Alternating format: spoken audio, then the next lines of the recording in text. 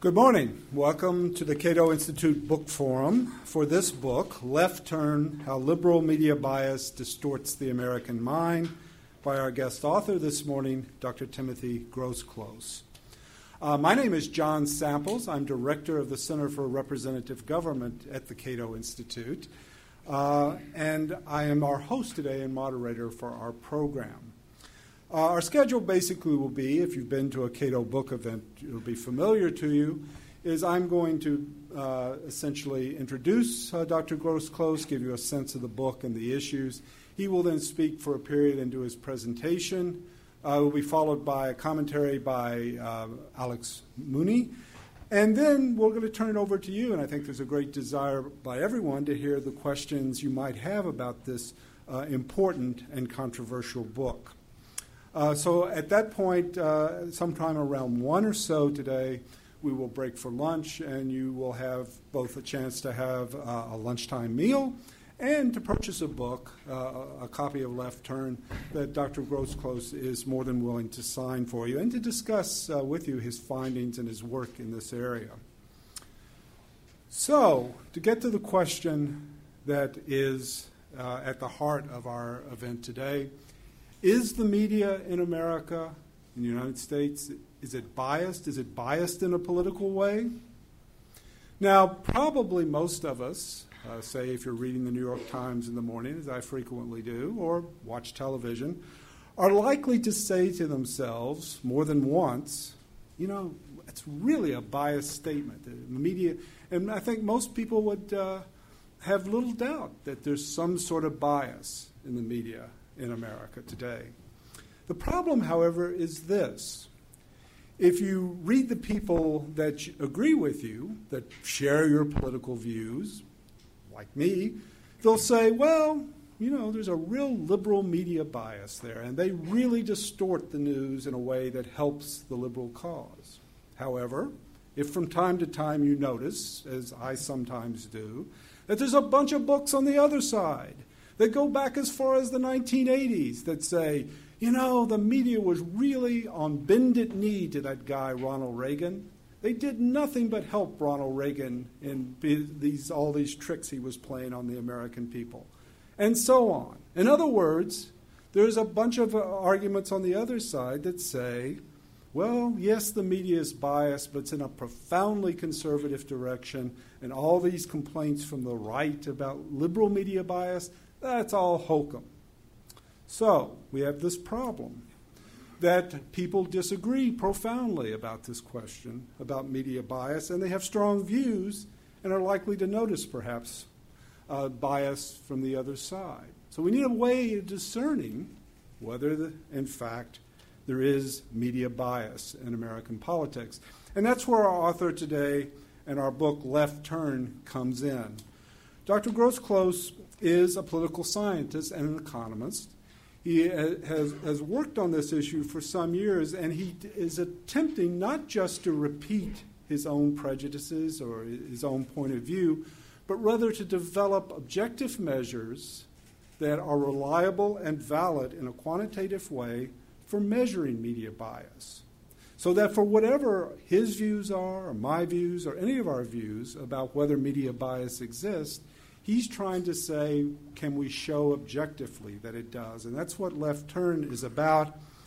And it is also why it is an important book that challenges social scientists and citizens, I think, but not in a way of just repeating my own views or repeating prior beliefs about media bias, but brings new knowledge to bear on this important political issue. Dr. Tim Grosclose is the Marvin Hoffenberg Professor of American Politics at UCLA. He has joint appointments in political science and economics there.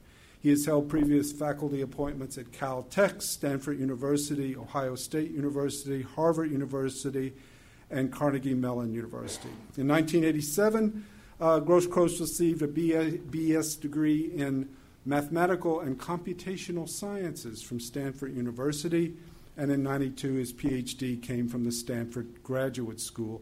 I should say just, what you get from his education is, in fact, correct. He is scary good on the method side.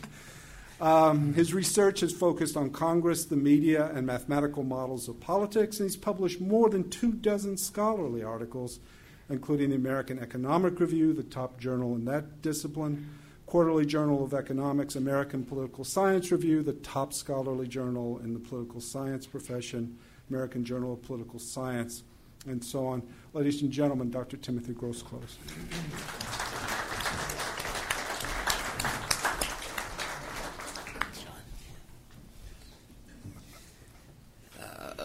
Let's see. Great. I've got the technology. First, I want to thank John for those kind words, and I want to thank Cato for inviting me. I've long been a fan of Cato, and I just want to say this is a huge honor to be invited here. So I'm going to begin. I'm going to talk, I think, something like 30 minutes about my book. The book is it's divided up into 4 parts, and the first part, Political Quotients and the Science of Politics, has nothing to do on the media, actually, but it forms the background and the base for the rest of the book, and so it's important. I'll start off on that. This is my good friend Dawson Engler, who is a professor of computer science at Stanford University. This is a very impressive guy. His specialty is operating systems. He has written his own operating system twice. He wrote 8 peer-reviewed articles when he was a PhD student. When I was a PhD student, I wrote 0. I almost had 1. This guy had 8. He succeeds at just about anything he tries. When he was a high schooler, he won second place in the Mr. Teenage Arizona bodybuilding contest. So a great guy, impressive guy. One day we're walking along and he says to me, "Come on, political science isn't really a science." And I think, how do you answer that? And so I said, turns out we were both at MIT. I had a postdoc, he was a grad student, and I was ready for it. I said, look, we can both agree, all engineers, all mathematicians can agree that if you can graph something, then you can describe it with an equation. He says, yeah, okay, yeah. I said, if you can, and all the time we're talking about people being left-wing or right-wing or centrist. He says, yeah, so that means we can graph people's ideological positions. He says, yeah, and if so, that means we can describe it by an equation, which means it's science. And he kind of smiled. He didn't argue with me anymore. But when he said this, I was actually working on this very work that's now what I call political quotients. At the time, I called it Adjusted Americans for Democratic Action Scores. My publisher and my literary agent said that is too boring a title. You need something better. It's now called Political Quotients. But this is what it is. So if you turn your head left ear down, you could go. These scores go right on top, conservative on top, all the way down to more centrist, and down it goes even farther down to more liberal. So those are what I now call political quotients. And before I gave the talk, I gave out some handouts, homework for you guys. This is a 10-question quiz, comes from my book, where you can compute your own political quotient score. By the way, that's a 10-question quiz. If you want a more precise estimate of your score, you can go to my website, timgrosclose.com, and I have a 40-question quiz. Those are the questions. Let me discuss a couple technical issues about the political quotients before I get to the media. First, one is, can I compare these across time? And so here's one thing. If you looked at the list of the politicians, there's one thing that's a little controversial on there. Notice that John F. Kennedy has about a 64. By the way, these go conservative to liberal. Higher numbers are more liberal. Meanwhile, Joe Lieberman, who a lot of people, especially on the left, would say, this guy's a conservative. But meanwhile, I find John F. Kennedy is more conservative than Joe Lieberman. Okay. By the way, all these questions are based on roll call votes in Congress. So you might ask, and by the way, John F. Kennedy's score was taken from his tenure as a member of Congress, both as a House and Senate. So you might ask, like, wait, John F. Kennedy and Joe Lieberman didn't even overlap, so how can you compare the two? Well, that's a technical issue, and the same issue is faced by any teacher who wants to have 2 tests, say in the same term, equally difficult. One way to make the 2 tests equally difficult, by the way, I think of tests as like there's a set of 1947 questions and a set of 2009 questions, there's a set of different questions for each year. So you might want to make the 2 tests, 1947 and the 2009 tests, equally difficult. One way would be to pick questions that are equally difficult. Now, that's hard, though. If anyone's been a teacher, you know that's very hard to find equally difficult questions. Another way to do it is just curve the tests. So you look to see, say some students had taken the same test. You look of those students who've taken the same test, which test had higher scores.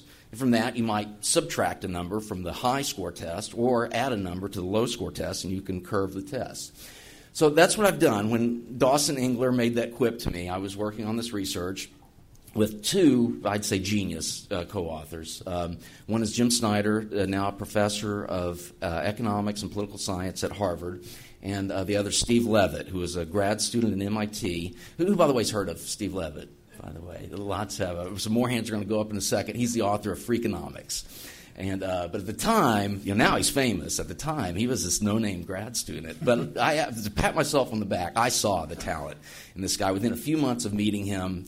And I have this on record. I can verify this. I said, Steve's going to win a Nobel Prize someday. And I verified with Steve. Even his parents weren't predicting that in 1994 when I met him. So I have the distinction of being the first person to predict Steve Levitt's going to win a Nobel Prize. And I'm sure I'm going to be right. So what we did in this is this pointer? Oh, great. So if you look on that bottom row, these are just our curving ways of curving the scores from different years to other years. So here's an example. So to get the 1947 score, you just multiply that by 1.1, subtract 10.2 from it, and then that gives you the equivalent to on the 2009 scale. So that's the technical issue. Why we're very aware of this potential problem of making comparisons across time, and that was the whole point of this article that was published in the American Political Science Review. Okay, that was one technical issue. Another is why do I get to choose the questions? By the way, so you have a set of 10 questions that were congressional roll call votes from 2009. Also, why do I get to choose what means liberal? By the way, in your homework, A is always the liberal answer, B is the moderate answer, C is always the conservative answer.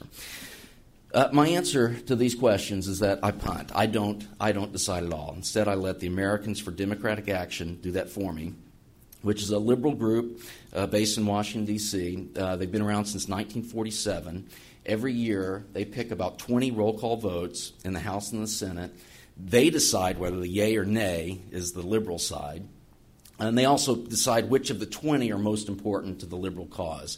And so they are picking these questions. And so it's basically their scores with this technical adjustment with this work that I've done with Levitt and Snyder. Let's see. Two final points about PQs. One, you can compare your PQ not just to politicians, but also to geographic regions. So I have an estimate. We can talk about more of this in the Q&A if you like. I've estimated the average PQ of different regions of the U.S. So here's how the states go. As you might guess, Utah is the most conservative state. According to my estimates, the average PQ in Utah is about 6. I didn't list all of them. Vermont, not counting D.C., if we don't count D.C. as a state, Vermont's the most liberal state. The PQ was, I can't remember, something like an 85. Meanwhile, the purple states, as you might guess, are near 50. By the way, by my estimate, the average PQ of the average American voter is 50.4, which is about the average PQ of the Iowa voter. So I do this with counties, and so on.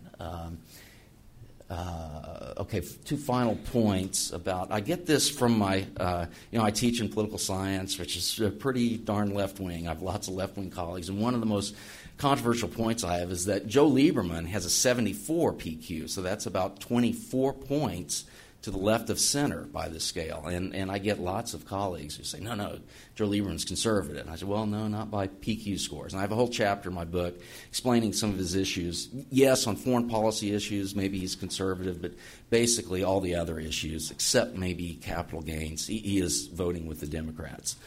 So I'd argue he is a liberal. Meanwhile, some of my conservative friends all tell me, Lindsey Graham, no, he's not a conservative. He's a rhino. And I said, no, according to my PQ scores, Lindsey Graham, he's 15. Maybe his rhetoric is more liberal than his voting record, but at least his voting record is pretty conservative. I mean, it's not a 0 like Jim DeMint or Michelle Bachmann. It's not a 10 like John Boehner or Mitch McConnell, but it's 15. It's pretty close.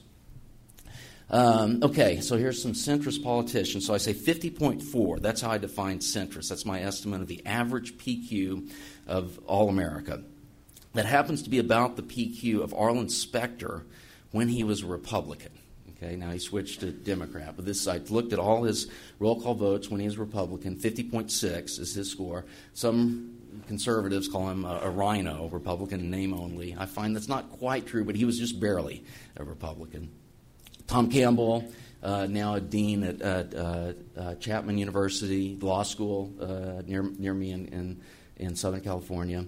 Ben Nelson, you might remember the Cornhusker kickback. But basically, about any politician, Republican from the Northeast or kind of a Democrat from a very conservative area is going to be very close to 50 on this scale. And then finally, if you might remember the movie Charlie Wilson's War. Tom Hanks played Charlie Wilson. Charlie Wilson was pretty centrist by my PQ scores. Okay, that's part one. Okay, so now on to talk of some media. Part two in my book is what I call the distortion theory of media bias. And this is as opposed to a lying theory of media bias. And the idea is that it took me 8 years to write this book. I have done lots and lots of reading of LexisNexis, newspapers, transcripts. Very rarely can I find anything that strikes me even as a hint of a false statement. Instead, I argue in the book that by and large, all of the bias comes from stuff that journalists don't report to us. So it's the true facts that they're leaving out, not the false statements that they might report. To do this, I have 6 chapters. One is a case study of this article in the LA Times. I teach at UCLA. For a time, I was an insider on admissions. I was on the faculty oversight committee for undergraduate admissions, and one day, literally on my driveway, I pick up the LA Times, read this article on the front page about it was implying that UCLA was racist toward African American students, or at least putting up challenges in front of them, extra obstacles for them to get in. Meanwhile, I'm on these meetings and knowing that the opposite is happening. We're bending over backwards trying to help them. In fact, we're maybe at least moving up to the edge of Prop 209, maybe even crossing it, maybe even violating the law, which says you can't give any affirmative action because of race. So meanwhile, I was just angry at this article, and then it hit me like, why am I so angry? And I looked through it to find false statements, couldn't find a one, and instead I just thought, well, here are the 10 or 12 facts that should have been reported that journalists left out. And in my chapter 6, I list those 10 or 12 facts. Another chapter, I argue that it's not just the facts within a subject, but it's also the subjects that journalists pick. And there's some conservative subjects that conservatives would want you to know that often journalists are not reporting. It's things like the Van Jones case. You remember President Obama's green job czar, who's a self-avowed communist. Once this was discovered, like Glenn Beck and talk radio, eventually members of Congress started calling for him to resign. During the week before he actually did resign, there were several of these calls, and yet there's almost no articles in the mainstream press. New York Times had nothing on this. And then finally in Chapter 8, I just do a case study where I follow a journalist, a conservative journalist, and look for a story that I call a conservative story, one that conservatives would want to know, and try to peer inside her head, that what led her to do that story, and did her conservative views contribute to that. And I try to argue that, to do these stories, to report a conservative topic, you almost need to be a conservative, and to do a liberal topic, you almost need to be a liberal. And so if you want to have a balance of subjects, you almost need to have a balance of ideological views within the newsroom. Okay, so this Chapter 8, this is an analysis of Catherine Kirsten, who got her job through a special experiment at the Minneapolis Star-Tribune. Let's see if I can read this. As I write, this is quoting from my book. When the tinny tinkle of Joy to the World, The Lord Has Come, begins playing on the cell phone, everyone in range in the Star-Tribune newsroom knows who's getting a call.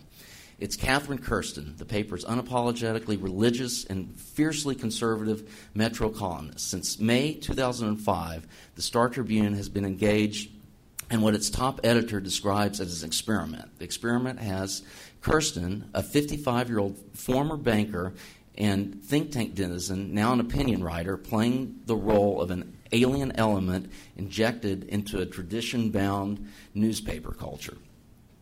So what I do is I find that the chapter examines one of the stories she reported. You might remember the flying imams story, where there were these imams that got onto a flight from Minneapolis to Phoenix, and they started acting in lots of ways like the September 11th terrorists. They didn't sit in their assigned seats. Instead, they sat in a pattern like the terrorists.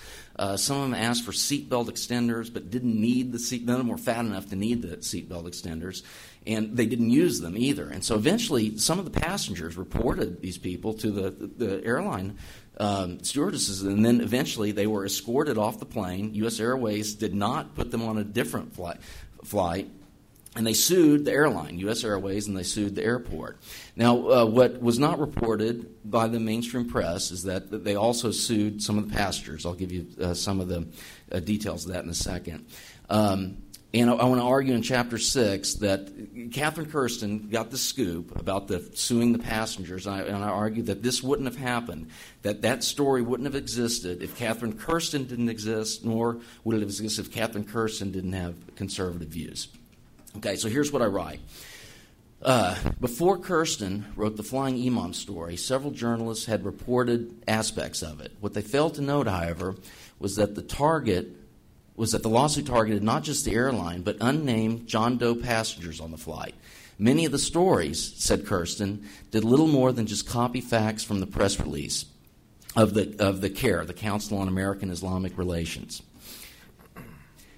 With that story, said Kirsten, the typical reporter would investigate a little and say, nope, nothing more there. But I did some research on those guys, and there was one, Omar Shaheen, who had a very checkered background. When I researched him, it took so much time. I worked so many hours. Yeah, my conservative perspective definitely contributed. If you're not interested, if you don't see a story, you won't do it. To do these sort of things, you have to have a sort of antenna up, that there may be something fishy about these guys. Most reporters didn't have that antenna. And so finally, I just want to say the PowerlineBlog.com has been extremely kind to me, and they are actually, some of them are friends with Catherine Kirsten. They've put this entire, if you don't want to buy the book but want to read about Catherine Kirsten, I encourage you just go to PowerlineBlog.com. They have published that entire chapter, and I think it's a remarkable story, maybe definitely the most interesting chapter in my book, I think.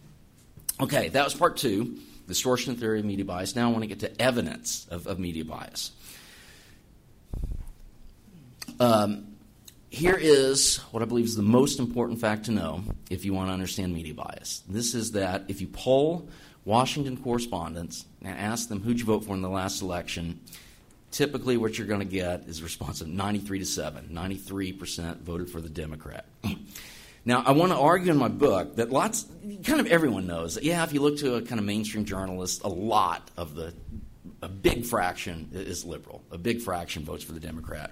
But I would also argue if you would also call a big fraction something like 70-30 and 80-20. And in this chapter, I want to argue that 93-7 is qualitatively bigger than 80-20 or 70-30. I think 70-30 would not be such a problem, but 93-7 I think does lead to many problems with the media. Here's one way of illustrating how big that 93-7 is. In Berkeley, California, or at least the congressional district that contains Berkeley, California, those voters only voted 90-10 for Obama. So by this, Washington correspondents are slightly more liberal, slightly more inclined to vote for the Democrat than even Berkeley, California. In Cambridge, Massachusetts, that congressional district voted 86-14. So Cambridge, Massachusetts has approximately double the number of Republican voters than a typical Washington national mainstream newsroom does. Here's another illustration of just how big 93-7 is. And this was mainly written for my liberal colleagues in political science. I wanted to say, what would the anti-newsroom like? What would the mirror image of a newsroom look like? And so I tried to find a county in the United States that voted about 93-7 for the Republican.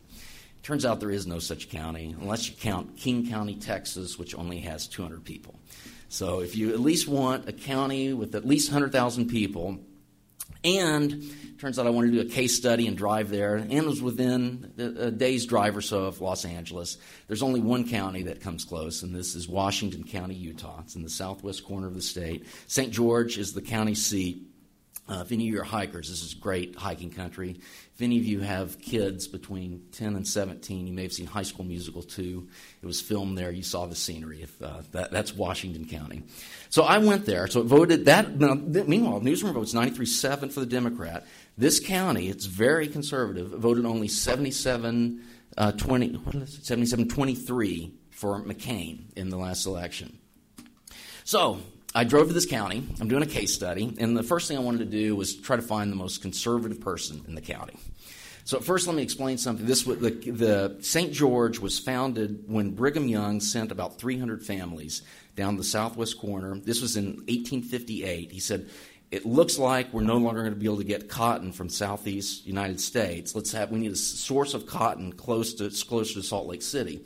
So he sent some cotton growers. Lots of them were former southeast United States residents, and they named everything Dixie. So in this county, everything's named Dixie, including I found this store. It's called Dixie Gun and Fish, and this is the owner, Tom Siegmiller. So I interviewed him. This is in my quest to find the most conservative person in Washington County. Now, he's probably not the most conservative person, but he's pretty close, and he's very conservative, as you might guess. And I came to really admire him, I have to say. And the best three-word phrase I can think of to describe him is American exceptionalism personified. And here's what I mean by that. First, American exceptionalism. This is coined by Alexis de Tocqueville in his book Democracy in America. It posits that Americans are qualitatively different from other economically advanced countries in a number of ways. For one, we, Americans, go to church more. We tend to have more kids. We tend to have more friendly views toward capitalism. We're more entrepreneurial. And we own more guns. Tom Siegmiller is a devout Mormon, has 8 kids, owns 2 businesses, and one of them is a gun store, this Dixie Gun and Fish. This is a picture of him in his other store. This is an athletic supply store. You probably can't see it, but the top picture right above the deer horns is a picture of Jesus. Right below the deer horns is a picture of George Washington. Just below that, there's a plaque given to him by one of his 8 kids proclaiming him world's greatest dad. So, I'm going to say, so my own PQ is about a 13. I'm sure Siegmiller's is about a 0.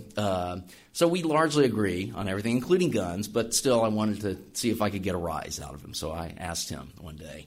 It's like what a typical Los Angeles resident might say to him as a gun store owner. I said, isn't a gun more likely to kill a family member accidentally than to kill an intruder? Aren't you better off just using alarms and police for protection?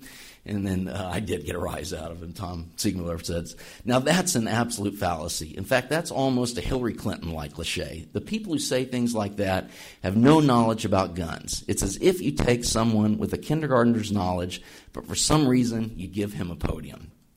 Okay, so that's a flavor of Tom Siegmiller's views. Another person I interviewed was in my quest to find the most liberal person in the county. Now, it turns out there's a strange gerrymander for this congressional district in Utah. It turns out that because of this strange gerrymander, Washington County is actually represented by a Democrat. His name's Jim Matheson. And they have one office for Jim Matheson in Washington County, and it's run by Mike Impey. And so I interviewed him, and here's a typical quote from Impey. He says, my job is to show up at community and political functions and maintain a presence for Jim Matheson in Washington County. I try to convince people that we're not like the National Democratic Party. We're not extreme environmentalists. We're not rabid George Bush haters. And I try to explain to people that you can be a Mormon and still be a Democrat. So the main points of that Chapter 11, the anti-newsroom, is that in the mirror image of newsroom, the conservatives would outnumber liberals 93-7. I'd argue this would look very foreign to us in our current world. Views like Tom Siegmüller's would be considered approximately mainstream. He would maybe not be in the center, but I would say close to the mainstream. And views like Impey's would be on the left. People would consider him kind of as an oddball in the newsroom. Okay, now, so far I've just talked about views of journalists. Now I want to get to other evidence, more important evidence, which is that the actual content of what reporters report is also biased. And this all began with a peer-reviewed article that I wrote with Jeff Milo. He's the less good-looking guy in that picture. He's a good friend of mine. He's the best man at my wedding, and we've been very good friends. And he's a fellow at Cato. I'm forgetting about that, yes. So this was published in the Quarterly Journal of Economics. That article is 48 pages long. I'd argue, don't read that. You get the whole gist of that paper in one page, and this is all from Figure 2. And this explains what I now call slant quotients. So I talked about political quotients a while back. Here's what I mean by slant quotients. And here, first, I'll illustrate it with an example. If you can look, the third one, it's probably hard to see, that's the New York Times, so about the third most liberal in this group. Follow the arrow down, follow across, and you see that the New York Times has a slant quotient of about 74. Meanwhile, you may recall that I told you Joe Lieberman has a political quotient of about 74. So the New York Times slant quotient equals Joe Lieberman's political quotient. What that means is that by our statistical method, the New York Times average article sounds about as liberal as the average Joe Lieberman speech. Okay, so that's how we get 74 as the slant quotient for the New York Times. Now, more specific, what that means, our basic data that we used was citations to think tanks. So that 74 SQ means that the New York Times, when it picked of left-wing, right-wing, centrist think tanks, that it picked a mix that was approximately the same mix that Joe Lieberman picks when he makes speeches on the floor. Okay, and so that's how we can estimate that 74 for the New York Times. And as you can see, we estimated lots of different numbers. These are 20 kind of the biggest news outlets that we picked. And you may notice 50, remember, was centrist. That's the average PQ. 18 of the 20 news outlets that we examined were left of center by this measure. The only two that were right of center that we examined were Fox News Special Report and the Washington Times. Now, one thing that was pretty controversial was that the Special Report was about a 40 SQ. Meanwhile, the network news shows, ABC, NBC, CBS, were all somewhere in the low 60s. CBS was actually 73, something like that. So because 40 is closer to 50 than 63 is to 50, so our estimate said that Special Report, but with Brit Hume, is actually more centrist than those mainstream news outlets and those network news shows. So that was fairly controversial with some of our fellow social scientists, especially political scientists, who vote about like a newsroom, by the way, about 93-7. Okay, so it turns out in my book I described some other methods. There's been at least two other methods that I think verify, find at least as strong a liberal bias as I found. One was what I now call the loaded phrase method, and this was devised by Matt Genskow and Jesse Shapiro, economists at the University of Chicago.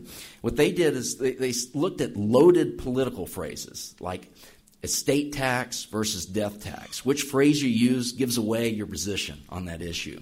And they just looked through, they had a computer program, go through all the congressional speeches, went through the congressional record, found all 2- and 3-word phrases, all possible 2- and 3-word phrases, looked for ones that Republicans use more than Democrats or vice versa, called those their set of loaded political phrases, and then did a technique, something like Milo and I did with the think tank citations. And I've converted their scores to SQs, and I find about the same results. That The mainstream media I found was about in the low 60s, maybe mid-60s, and by their method I found about the same. I have one more method that I use. This used facts about the Bush tax cuts. Now, it turns out there are two main facts. There's one that the liberals were reporting, and this was that the rich would receive a disproportionate share of the tax cuts. There were statements going around like the richest 1% of the country is going to receive 30% of these tax cuts. And that was true, or at least, you could argue maybe it was 25, maybe it was 35, but definitely the richest 1% were getting more than 1% of the tax cut. So that was a liberal fact, a fact that liberals wanted you to hear that was true. Meanwhile, there's another fact that conservatives wanted you to hear, and this was, one example, was that the tax cuts actually made the system more progressive. That is, after the tax cuts were implemented, the rich actually paid a higher percentage of the income taxes than before. So this was a fact equally true that conservatives wanted you to know.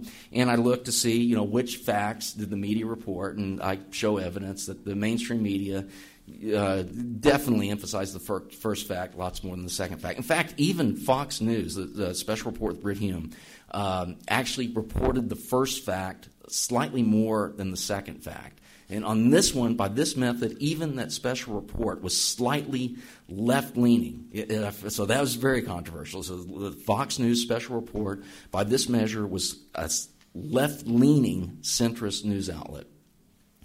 Okay, so here's the final summary. And then I do this big, I get this big Gallup survey to ask where people get their news. I use that survey to get a weighted average of all these outlets.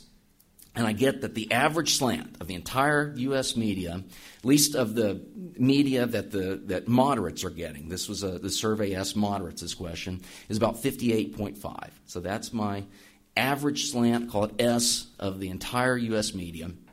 I remember 50.4 I'm calling centrist. Higher numbers are bigger. So I'm finding all the media, and by the way, that 58.5, that includes talk radio, Fox News, it includes the internet, everything. So you put in everything, I'm finding that the media does have at least a slight bias. Now, some people would say, by my method would say that, by the way, so I found that that's about an 8-point bias.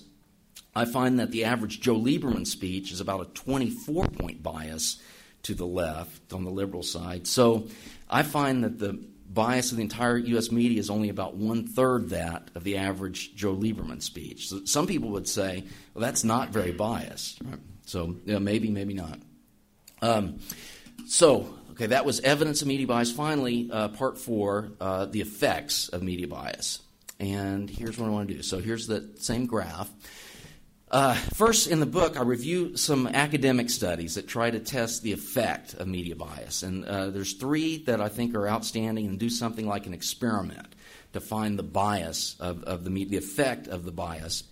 And one, for instance, was these Yale researchers who called up Northern Virginia voters, Washington, D.C. suburb voters, asked them, hey, we're willing to buy you a subscription to the Washington Post or Washington Times.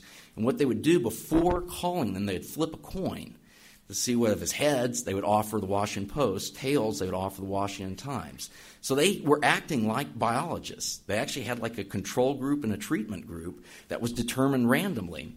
And at the end of this, they gave them subscriptions for about 2 months. By the way, these researchers paid for those subscriptions. So this was a very expensive study. And they found that, sure enough, the Washington Post subscribers really did vote more liberally than the Washington Times subscribers, about 3.8 percentage points. Maybe that's not so big, but they found a definite effect. And I use studies like this to estimate the effect of the media and find that it really does have an effect, that the media really can influence our thoughts and voting behavior. Okay, now, if that's all true, and if you agree with my results that 50.4 is the average PQ of the average voter, 58.5 is the average slant of the entire U.S. media, and the media can pull our views toward how they were reporting, that means that 50.4 number is artificial. It means that the average voter's views, what we see in the average voter, has been pulled to the liberal side, at least a little bit by the media. So what I ask is, what would those natural views be? Where were they pulled from? What would those views be if you could magically get rid of the media bias, if you could have the media report like the PQ of the average voter? And I say that natural views would be something X. It's just something that's more conservative, the 50.4, unfortunately, conservatives on the left on this graph. And so I try to answer, what is that X? Now, to do that, I form a small mathematical model. I keep the math out of this book, except for maybe one chapter where I introduce that one equation and do a little algebra. Once I find an estimate for this lambda using the academic studies, I can do an algebra problem, and I get that my estimate of that X is 31.5. Then I argue that when I got that 31.5, there were lots of assumptions I made that I think erred on the side of making it higher than it really is. So I suggest maybe 25 or 30 is the more likely estimate. So that's my estimate of the natural views of the average voter, what those views would be if you could magically remove media bias or if you could magically remove the effect of that. So then the final point I'll make, I can answer a thought experiment. So what if we could magically get rid of media bias? So remember, currently in our current world, the average America thinks and votes about like a purple state, something like Iowa, Nevada, or Colorado. What if we could do this thought experiment, magically get rid of all the media bias or magically make all of its effects go away, make everyone perfectly rational and discount this media bias? How would America look? And the answer is about like West Virginia, Texas, or North Dakota. We would think our political views would be about like voters in those states. And I will end there. Thank you very much.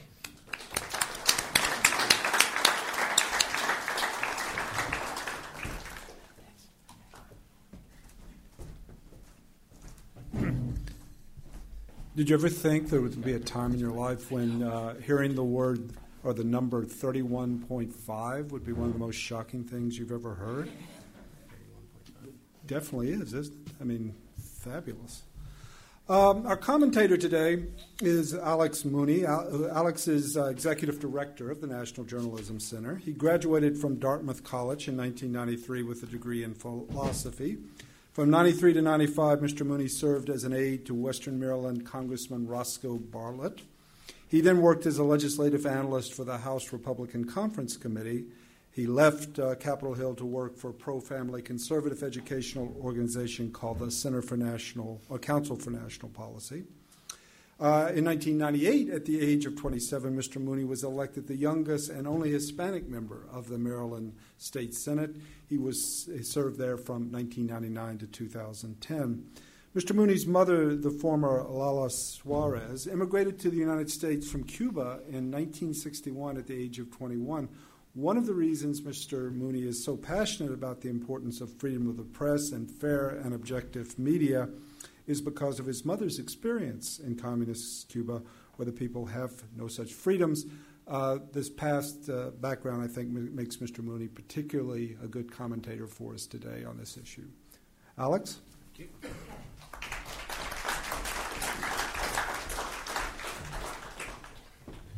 Thank you, and thank you, Cato, for this nice invitation. And I've been pleased for the last 7 years to run the National Journalism Center as Executive Director. I've not been a journalist directly myself until this past year when I started my own radio show, The Alex Mooney Show, on Sunday afternoons out in my local Western Maryland area. So I dabble in that. I'm a talk show host. And I know Professor Glozkos in his book, if you read it, in one of his chapters, he talks about how the more he studied politicians in the first earlier phase of his career, the more he studied politicians, the more, he says in his book, he grew to respect them. But the more he studied journalists, the more he grew to have less respect for them. So now that I'm doing both, I don't know where I fit on that paradigm. I guess up and down. I guess I'm back in the middle. Oh, less, okay. But you mentioned the experience from Cuba, and I'm, my mother came here in 1961 and left that all behind.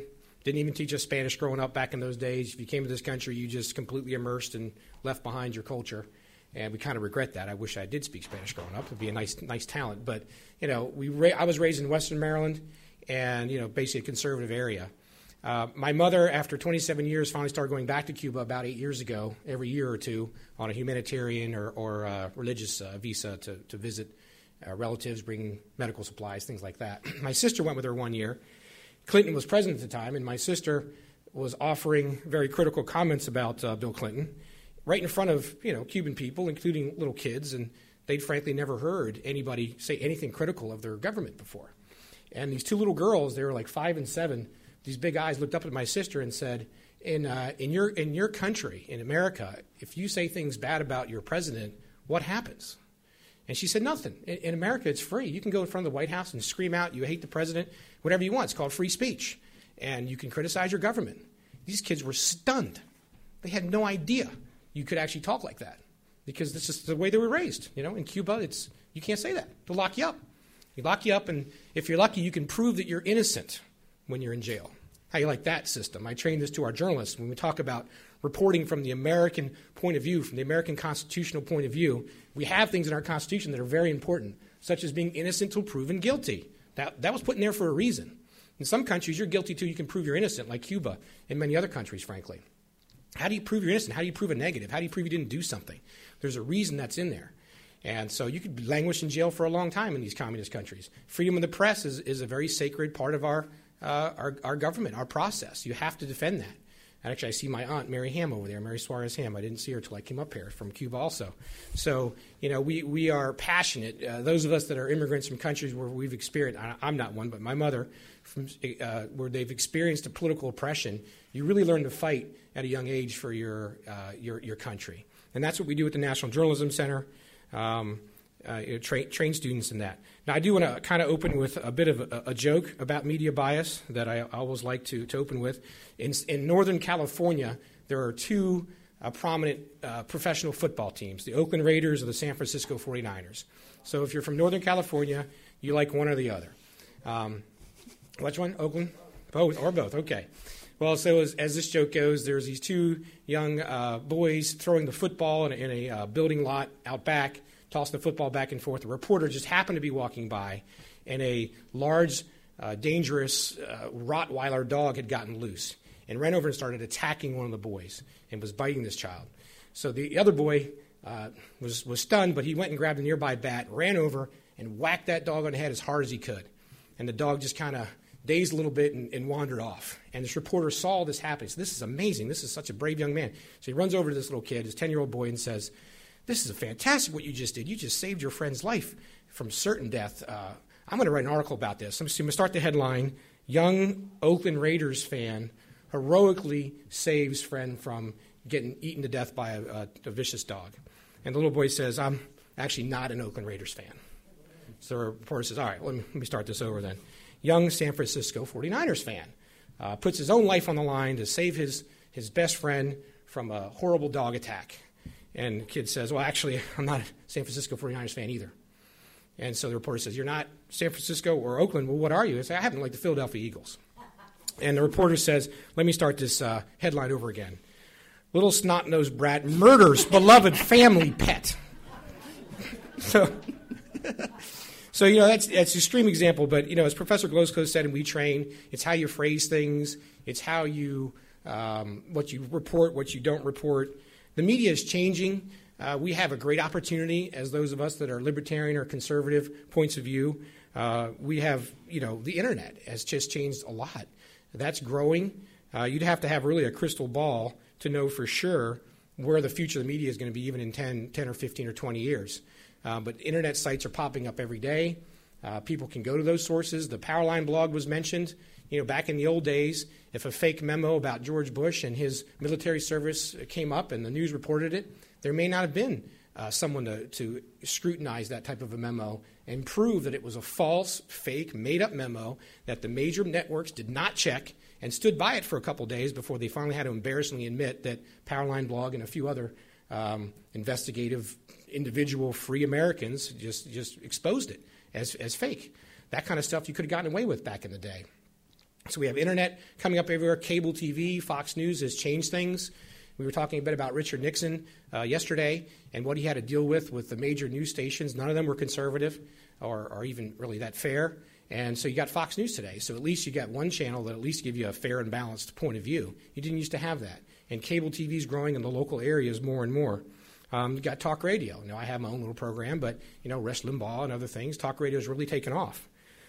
So we have an opportunity as those who believe in the founding principles of this country to really make a difference in the media, to overcome the biases that are so obvious that Tim Grosclose proves. I mean, even in his example, Professor Grosclose could only come up with a town that was 77-23 conservative. That's still 1 out of 4 people.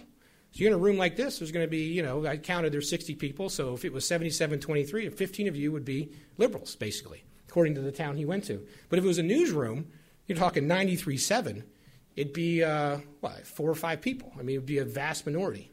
So when you're in a newsroom, basically what you're talking about with 93-7, if you're New York Times or something like that, you've got just one token conservative is essentially what it is. One token columnist. The person, Professor Grosclose, used an example at that paper, the lady who was a token conservative. It's sort of like an alien that's observed by all the other reporters who are normal in their mind and understand progressivism and what really needs to be reported. But we'll give one nod to this one person out of 7 out of 93, so less than 1 out of 10, really, would be not liberal. And that includes talk radio. If you took talk radio out of that equation, I think it would be even less conservatives in a newsroom. So you have such extreme bias, they just don't know that there's another perspective, despite the fact that when you look at elections, oftentimes conservatives sweep the country. When you do a poll, most people will call themselves conservative. But in the newsroom, you don't have that. They flock to that. They want to dominate it. They want to control what you hear.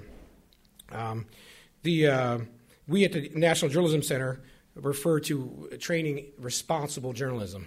And we've debated the verses objective versus responsible. And we chose the term responsible journalism for a reason. Because you need to report things, while you want to have both sides for the most part, but you need to report things from the points of view of what this country was founded upon. What the experiment of the United States of America means, what the Constitution means, what free markets are. That's responsible journalism. Not just telling both sides, but are telling it from the perspective as what this country believes in.